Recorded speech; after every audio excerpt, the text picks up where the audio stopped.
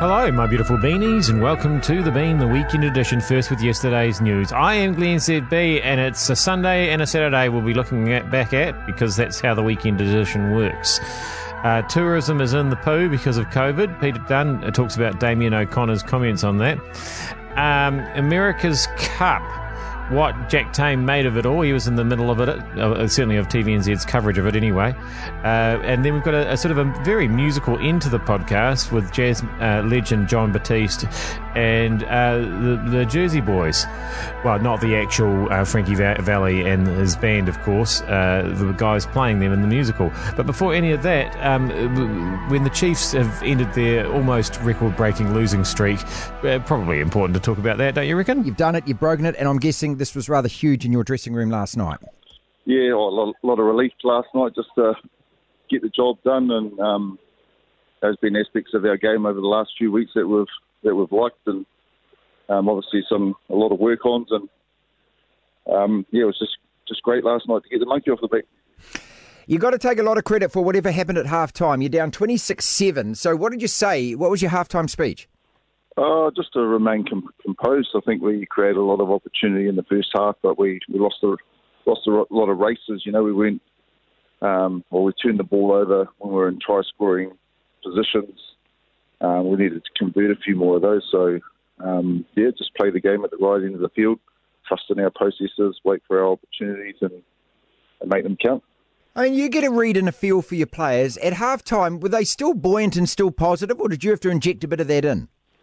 No, they were really cool, calm and collected. They, just as I said before, they felt like there was a lot of opportunity to score out there. We just weren't accurate enough and urgent enough to turn those opportunities into points, and just felt if we could get a little bit more urgency and accuracy in our game in the second half, that the points would come, and fortunately that's what happened. Yeah, so of course as a Chief supporter, I'm pretty happy about that, that we aren't the biggest losers anymore. It's a weird situation with the coaching, isn't it? With Clayton's just sort of there while Warren Gatland isn't.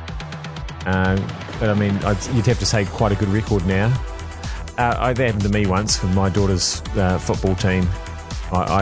They didn't have a coach for 1 week and asked me to do it, and we happened to win that weekend, and I took full credit, of course. 100% winning record when I was coach of that team.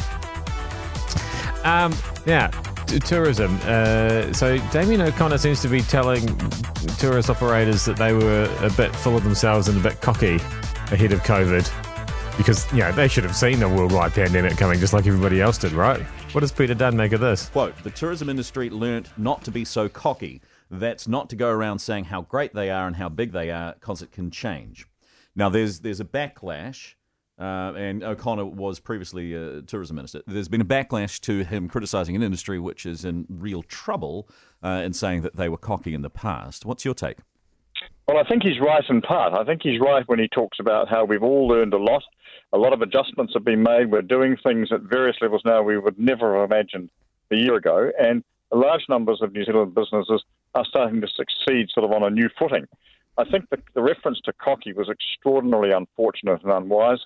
After all, we've for years prided ourselves as a tourist destination, clean, green New Zealand, all that sort of those slogans and everything else. To turn around and say that the industry that was at the forefront of promoting all of that and earning the tourist dollars was being cocky, I think is a real kick in the guts for people.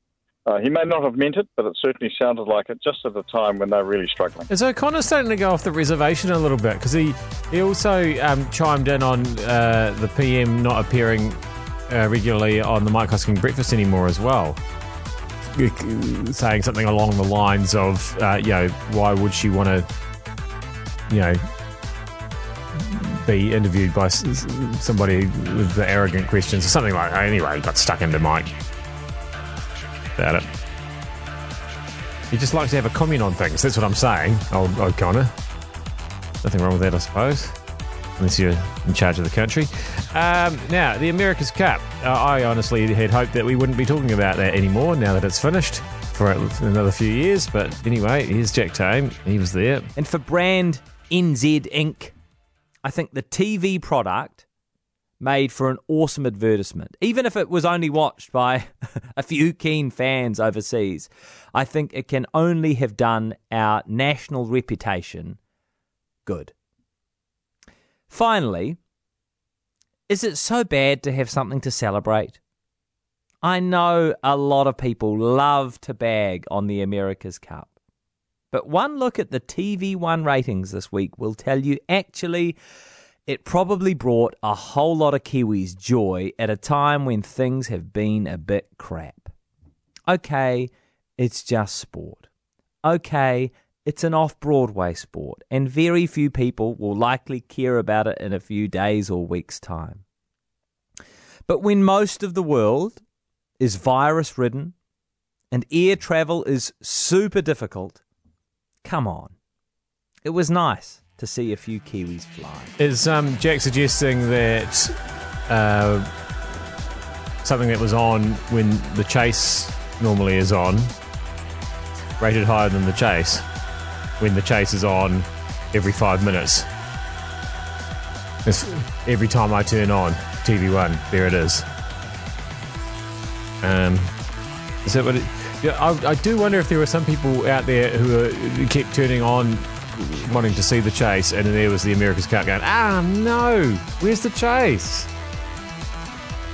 I hadn't heard people talking about that, but probably a few people out there more interested in the chase than the America's Cup.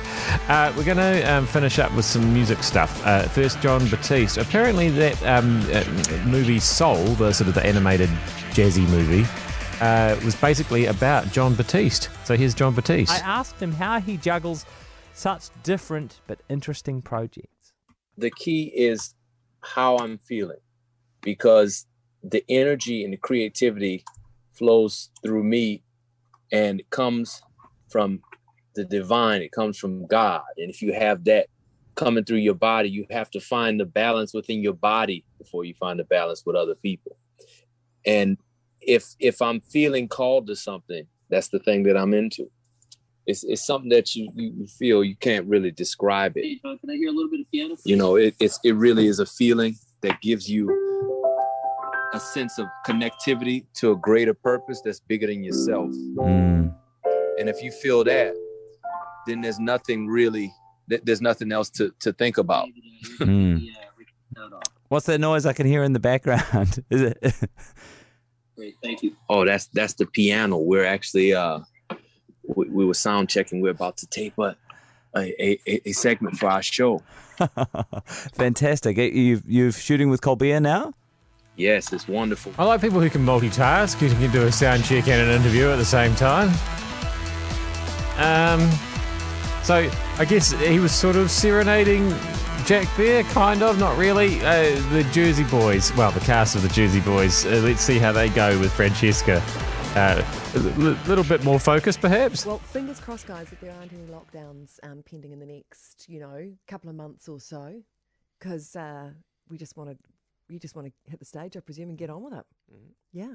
Well, look, thank you so much for coming in. I'm just wondering, can you throw a little harmony of some sort out for us before you go? Yeah, so we typically don't, but we actually really, really love your show. And you're going to come see the show, right? You're going to come see the show, right? Absolutely. Yeah, okay, cool. So we'll definitely... Yes, I am coming. We'll definitely Opening sing for night. you there. We'll definitely sing for you there. But I think we'll work that a little bit, right? Yeah. So your name's Francesca, so we're going to replace Sherry with Franny because it just makes sense with the amount of syllables, right? So we're live on Instagram, we're live on your show, and here we go. 3, 4.